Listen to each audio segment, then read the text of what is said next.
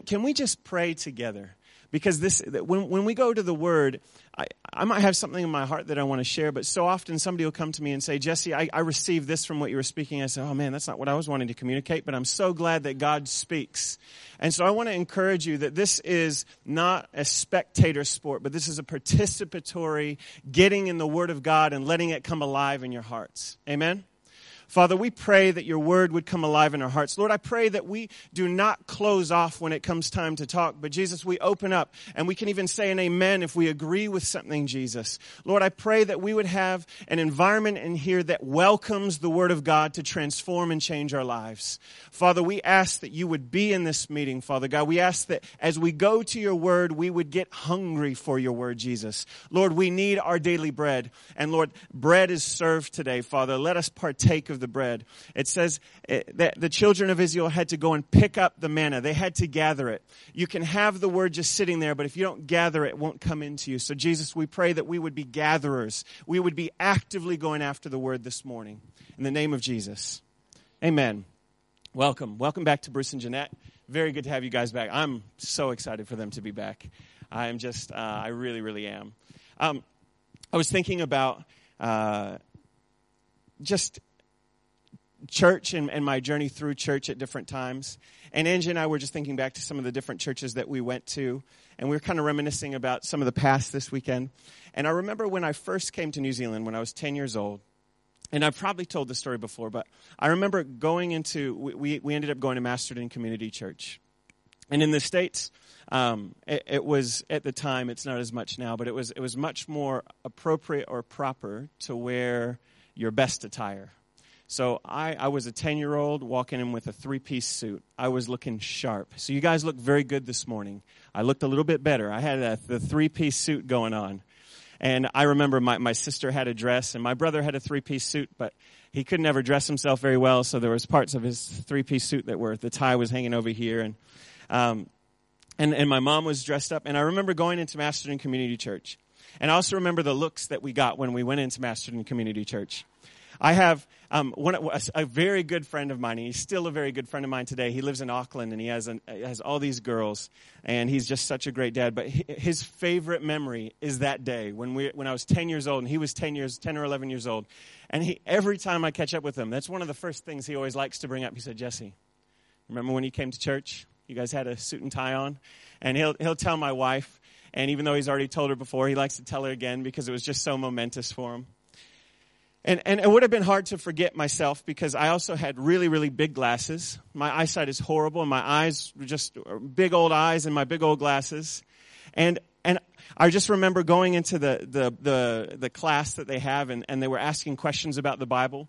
And I just happened to answer the questions. I'd raised in a Christian school, and so I knew the Bible pretty well. And I would answer pretty simple questions, and the kids were looking at me like I had a PhD in theology. And I was just so confused as to, like, it was kind of like, who killed Goliath? It was David. And they looked at me just like, who are you? But can I tell you something about that as we're thinking about, at the time, I really wish that instead of that three-piece suit, I would have had the latest version of Nikes on, and just some other threads that would have not have singled me out as much. And I also wish that contacts would have been more evolved back then, and I could have had a pair of contacts. And I also wish that instead of knowing all this information about the Bible, that I knew more about whatever cool people know about. I don't know what they know about, but I wish I knew more of it. Have you ever found yourself in a situation where you wish you had something different, or you wish that you were something different, or that, what about what you're supposed to be, but you're not that, so you kind of get stuck saying, I'm not sure that I can be that. I want to talk a little bit about that this morning. We're going to be looking at the life of Paul. We've been in this journey of looking at different people in the Bible and their journeys and seeing how has God used them, how has he formed who they are. So we're looking at the life of Paul, and Bruce Billington's going to share with us next week. I haven't shared all of my notes with him, so hopefully, Bruce, I don't take all of your stuff. But he'll be sharing with us, which I'm so grateful he's back as well to share with us. But I want to look at the life of Paul this morning. And I want to look at this idea that God uses who we are. that God uses who we are, not who we think we should be, and not who we wish we were. That might seem maybe basic, but I've seen a lot of people stuck in wishing they were something else. God can't use who you're not. He can only use who you are. So we're going to look at the life of Paul. The first thing, and this is kind of where this message kind of dawned on me, was this idea that Paul was crazy. Can anybody affirm that they feel that Paul is a little bit crazy? Because he is a little bit crazy. Angie's told me not to use the word psycho. But he is ferocious. He was relentless. He was focused. He was violent. He was intense. We're going to look at his story, but we want to look at Paul through the lens of his passion, Paul's passion.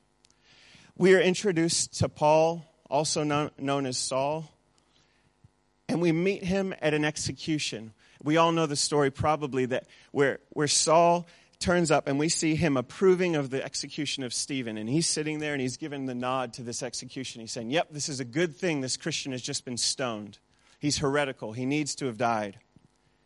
And Saul approved of his execution. And there arose on that day a great persecution against the church in Jerusalem.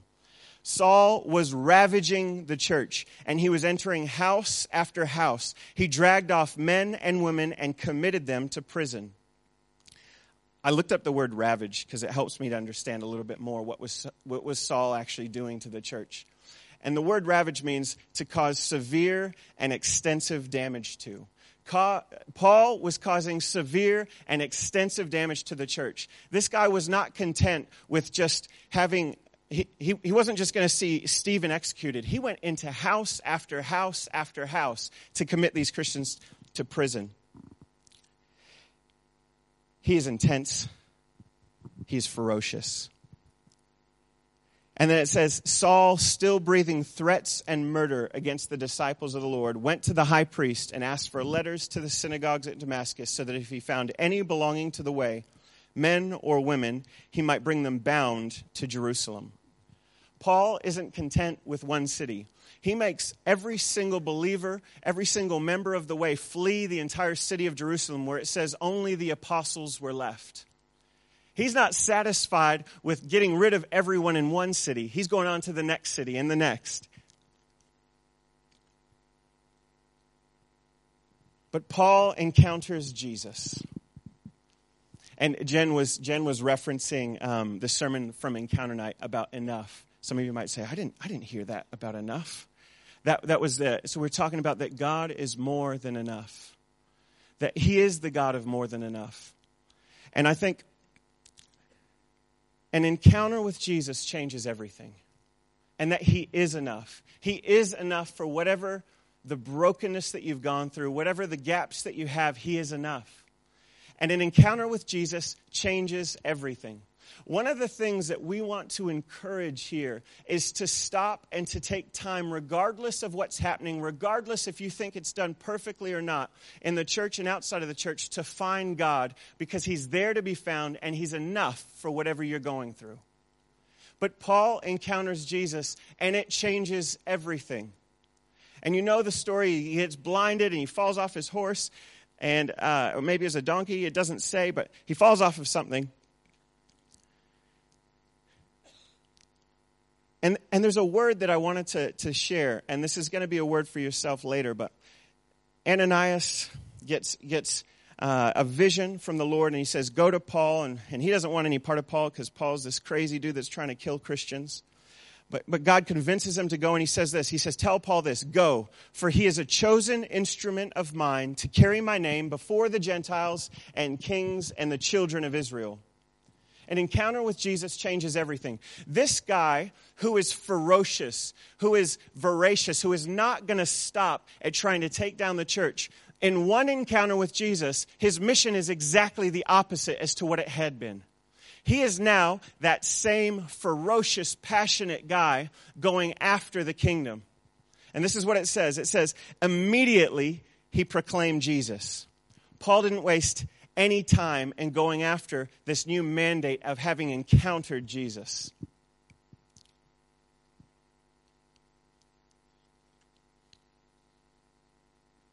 Paul spends a year in Antioch, and he learns a little bit about teaching, and he goes with Barnabas, and he's teaching the church, and then the Holy Spirit sets them apart and sends them out for the work that they've been called. And I want to talk a little bit about Paul going out and the things that he did, but you'll see up on the screen I have something called Paul's predicament that I'm not going to talk about yet. But I think this predicament is so important to keep in mind. As you're going to see, I'm going to tell the story of Paul and tell some of the things that he did, and then we're going to look at the predicament of what he had. And I hope that you're really encouraged that most of us have this predicament. And I'm going to talk about the predicament later, but most of us have this. Most of us have this, and predicament means difficult situation, this conflict. I'm going to talk about the conflict that Paul has and the conflict that Paul wrestles with, but I want to show you his story first, and I'll explain later. So Paul has what I call his first major encounter. His first, maybe not encounter, but his first major opposition. So he goes to Cyprus, and they're proclaiming the gospel in the synagogues. And they come across the proconsul Sergius Paulus and Elymas, the magician, who opposed them. And I love this. It says, filled with the Holy Spirit, Paul looked intently at him. And he said, and this is where, like, I wish that I had somebody that could beatbox next to me or drop a rap track, because Paul is tearing this guy up. His language is just intense. He says, you son of the devil, you enemy of all righteousness, full of all deceit and villainy, will you not stop making crooked the straight paths of the Lord? One of the things and one of the ideas that I want to look at today is, what is the idea that you have of what a good Christian should be? What is the box that you've put Christianity into? I think Paul probably broke every box that was ever created about religion. The guy was crazy, and he carried his craziness pre-Jesus and post-Jesus. God wants to use who you are, not who you think you should be. I think a lot of men in the church specifically, you come and you look at this expression of church and you say, maybe this is not for me. But I want to tell you that worship is one of the most powerful warrior things you can possibly do. A real man can worship passionately, because at the heart of the Father is a warrior God, a God that is passionate, a God that goes after and fights for his kids, fights for his family. I want to encourage you that Paul is one passionate man. I see in the church so many times people that are so skilled at what they do, and they come into the church and they say, I don't know what to do for God. I don't know how to offer myself to God. I don't know what he wants to do with me. And they're like in the boardroom cutting deals and like going for it. And they come to church and say, oh, I don't know. Can I tell you that God wants to use you for who you are, where you are right now, with the people that you currently have in front of you? God wants to use who you are, not who you think you should be, not who you want to be. And I believe he wants to transform you, but he can use you right now. Then the proconsul believed when he saw what had occurred, for he was astonished at the teaching of the Lord. I want to look at this equation. Paul's passion plus the Holy Spirit equals the proconsul coming to the Lord. Who Paul is plus the Holy Spirit equals the results of God moving. Are you bringing who you are before God? Do you have, and this is something that has continued to come to me in prayer time and in my conversations with folks, is the two realities of life that I think often many of us are living in right now. We have a church world reality where we see the rules in church and how we're supposed to behave. And then we have our real world reality, how we actually respond to things, what we actually believe. Our faith is tested when we actually come into real world examples. We can declare his faith in here, but I want us to be declaring and walking out his faith out there. I used an example last encounter night of talking about my own faith, and that I had been stuck in, and Aaron, and they had such a powerful time on Friday night, and I got to go along. But I was talking about this idea that we were wanting people to share their faith, and we were talking about, and Aaron was asking me, Jesse, how did you share your faith when you were that age?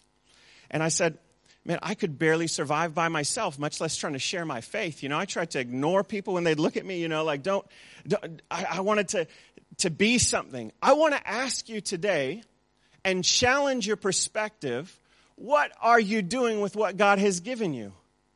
He can use you, who you are right now. From Murray to Roy to Matt he uses us where we are. And that's the message that's on my heart, is that Paul was this crazy dude before he met Jesus. And he was this crazy dude after he met Jesus. And it was his craziness that God used significantly. I'm going to unpack some of this. We cannot put on a religious front anymore. We cannot have this idea of what we think Christianity is. God wants to use you for who you are. And He wants to transform you into the image of Christ. But we cannot get that mixed up with thinking that it's this little box and this is who we are. Whoever you currently are is who He wants to use right now.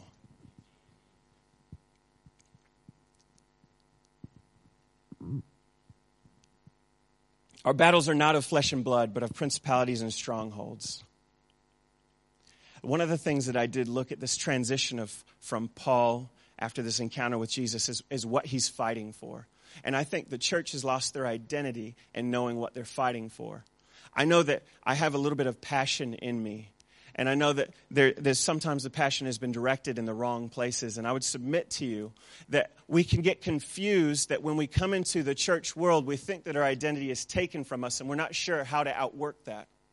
I want to suggest to you that in the spiritual realm is a great place to outwork a lot of the intensity if you're someone that carries a punch to your to who you are. Our battles are not of flesh and blood. One of the big transitions of Paul is where he took his fight to in the spiritual realm. My hope this morning is that we catch a sound, that we stop playing any of the games that we've been playing, and we face the reality of who we are so that God can actually use us. Paul's people. The Jews start to reject his message.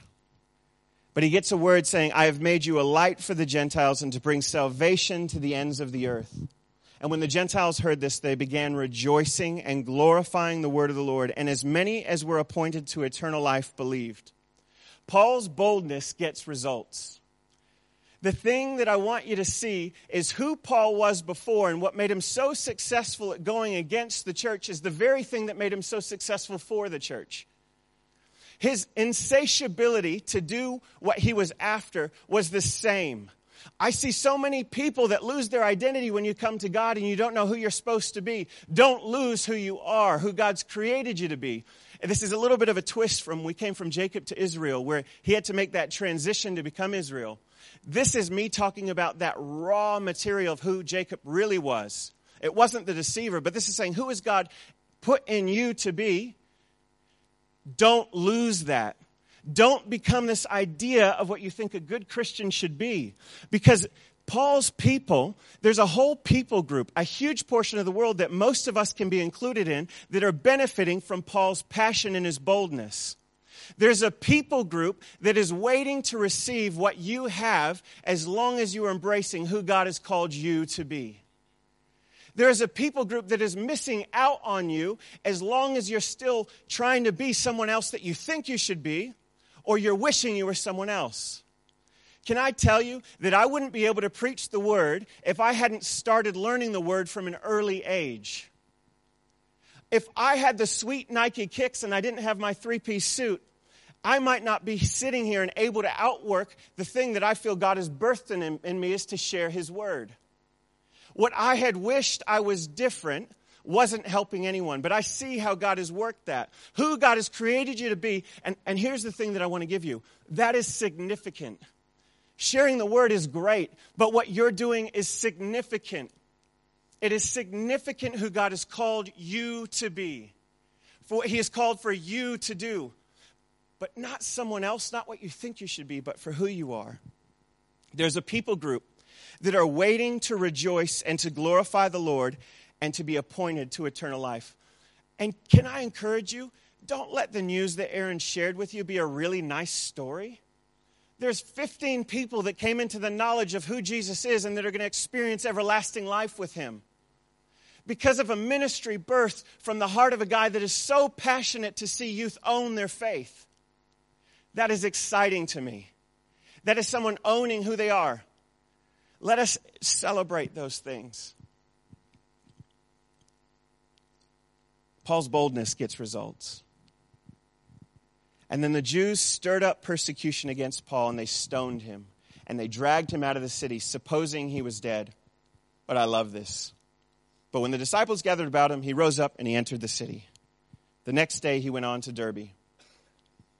Paul's powerful resolve in the face of opposition is the thing that gets him through what he needs to do.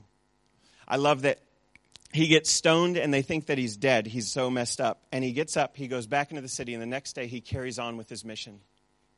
This guy that was ferocious, this guy that was driven, that was passionate, that was violent, is able to do what God has called him to do because he was connected to who he was. Powerful resolve. I printed out a list, but then it was just too long. But I looked at all of the things that Paul had to endure, from imprisonment to beatings to lashings to ridicule to shipwreck to being stuck at sea. The guy had to go through everything. I don't imagine someone that was mild and meek of heart and doesn't like the outdoors would be able to have navigated what Paul did. I want us to be encouraged this morning that our faith is waiting for us to be walked out Monday through Friday, not inside the walls of the church. I want us to be burning with the passion to see God using us every single day in every single interaction. This is a wonderful time to come and get encouraged, and I hope you do. If you don't, I want you to go and do you out in the world. This is what we're so encouraging of right now in this season. And this is far too oversimplistic, and I could have called the message this morning, is you do you. I went to an African-American church, and that was one of the things that they were really pushing. You do you. That has reverberated in my spirit for so long. Because I see a group of people that are not connected to the power and the passion of who Jesus is. And they've disconnected themselves, and they actually live in another reality. Like the reality that I lived when I was in high school. I loved Jesus. I had such a great job in my youth group. And when I went to school, I was like, nobody asked me questions. All right, cool. I made it to my next class. Whew, I'm safe. What I wanted to encourage, if I can do anything, is to unlock who has God called you to be this morning. Paul's pursuit, his pursuit of freedom. Some men were teaching, unless you are circumcised, you can't be saved. Paul and Barnabas had no small dissension and debate with them. I love every single interaction that we see with Paul. He is fighting with people. I love this. I love that he's breaking the mold of what we think a Christian is.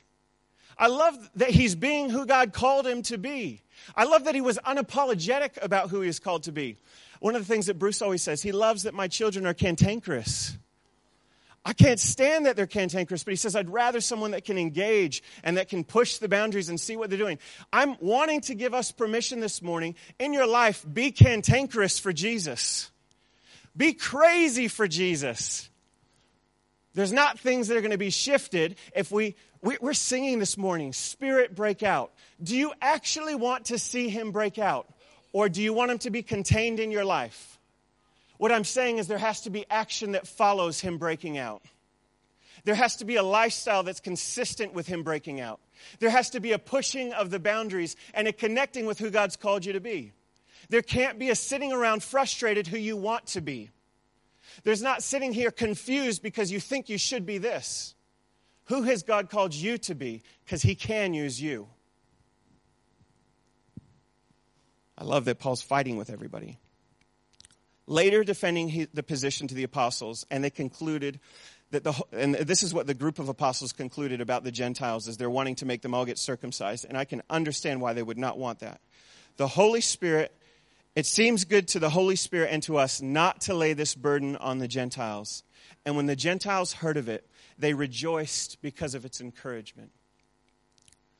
Paul's relentless pursuit of freedom is very reminiscent of his relentless pursuit of trying to imprison people. And I'm leading into this idea of what this predicament is. And Paul is no respecter of persons. Later, when Peter, who God said, I'm going to build my church on this rock, came to Antioch, Paul says this, I opposed him to his face because he stood condemned. Paul he's intense. And it even says, I love in the Bible, it says, and Paul looked intently at them when he was talking. Can you imagine being in a room with Paul? This is intense. Can I also say that if any of you got a resume for Paul to come and be a part of your church, you'd probably say, thank you so much. We really appreciate the offer, but we're not very, there's actually no further openings right now. That position has already been filled. You have a Paul that wants to be the new home group leader. Oh, appreciate you, Brother Paul. Appreciate that God has done a mighty work in you. Paul's going to be your next missions coordinator. Oh, no thank you.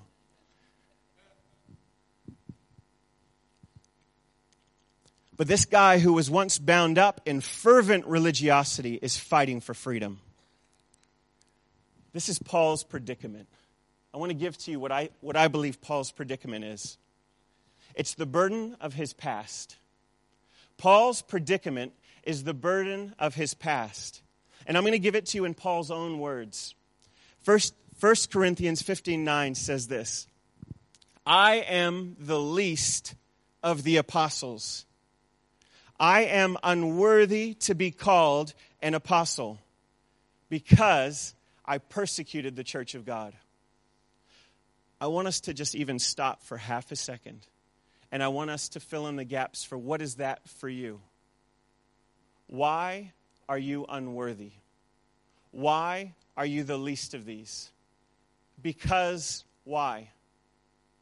What has disqualified you from walking out who you are? We see the burden, Paul's predicament, the difficult situation that he's in is that he was the least of these. We all agree, right, that Paul's pretty crazy? Can we all agree that we would have rejected his resume had it come in the church mail for him to be part of a home group leader? We've disqualified Paul. And I think we've done so rightly. The guy was crazy. He was intense. But here's where I'm going with this. Paul's predicament. He says, I am the least of these. I am unworthy to be called an apostle because I did this. Can I submit to you that every single person in here can fill in those gaps? That you're the least of these because you probably did some stuff that you shouldn't have done, or you've been in positions that you wish you wouldn't have been put in. You're probably unworthy because of a lot of really, really legitimate answers. And you probably have a lot of things that you could talk about because this, and this. But I love this. But by the grace of God, I am what I am. I love that. By the grace of God, I am what I am. If I was God, I'm so glad that I'm not. I would have taken Paul and I would have changed who he was. Like, you're this crazy dude. You need to be nice and sit in the corner and like worship Jesus pleasantly and quietly. Can I tell you that I think that's what our viewpoint of most Christians is and when we get them saved?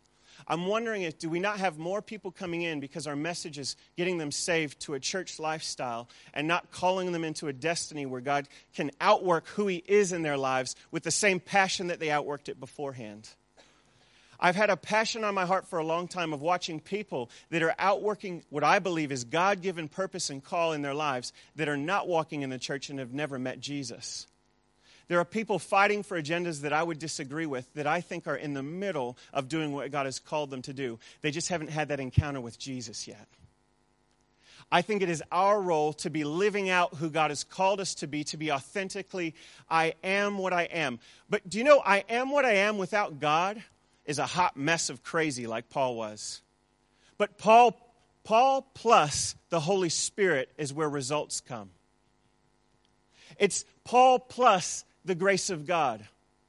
It's not saying you have to stick it out and you are what you are, but by the grace of God, I am what I am. And his grace toward me was not in vain. I love that. That his grace towards you, not who you want to be, not who you think you're going to be, but his grace towards you is not in vain. If you take notes, write this thing down. It might be useful. The things that you think disqualified you could very well be the thing that God wants to use. The thing that you think disqualified you could very well be the thing that God wants to use. I want to share a story that I saw recently. It's about a girl named Sarah Kovac, and she has something that I can't pronounce, a disease, but she's unable to use her hands, and so she has to use her feet. And she said this: I always wanted God to use me. I would pray, God, use me for something awesome. You know, I played the trumpet. Here's this. I like to write. Here's this.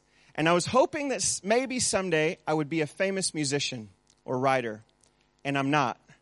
I'm a writer, but I wouldn't say I'm famous. But I found that the one thing that I really didn't want to show anybody, and the one thing that I would like to pretend isn't there, was the one thing that he wanted to use and open the door to all the rest of that stuff. I didn't want to talk about my disability. I wanted to pretend like it wasn't there because it was ugly. He led me to a place where it was uncomfortable for me. I would have been totally comfortable being a famous musician, but that's not what he wanted for me. I would have been totally comfortable being fly as I walked into Masterton Community Church. I would have been totally comfortable not having glasses my whole life. I would have been totally comfortable not knowing the things of God at different stages of my life because it would have been easier for me. But can I encourage you, one of the things that has bound us from being authentically us is because we feel it's unsafe. But we have the grace of God that covers that safety. We have to be a people that are bold after what God has uniquely and authentically created you to do and to be. And if you're searching, and I've heard so many people, as we've been in the conversation on purpose, wondering, well, where should I go? I want you to look at, who are you? Where are your strengths? Where are the things that you naturally do? Now start putting in a strategy to implement that with the people in your life. If God has called you to be bold, start going to be bold with your friends. If He's called you to be whatever it is, start practically putting that into place, who you are. You can authentically be who you are, not who you think you should be. Your role is absolutely significant. Paul's predicament is he has this word spoken over him. As soon as he radically encounters Jesus, you are a chosen instrument of mine. You are a chosen instrument of mine. The chosen instrument is not the people up the front. I hope that I'm a chosen instrument. I hope I'm doing what God wants me to do. But can I tell you that each of us are a chosen instrument of God? The chosen instrument is not this idealistic thing that you might have in your mind. The chosen instrument is you as you are right now. God wants to use you. His grace towards you is not in vain. And by His grace, you are what you are. By the grace of God, I am what I am.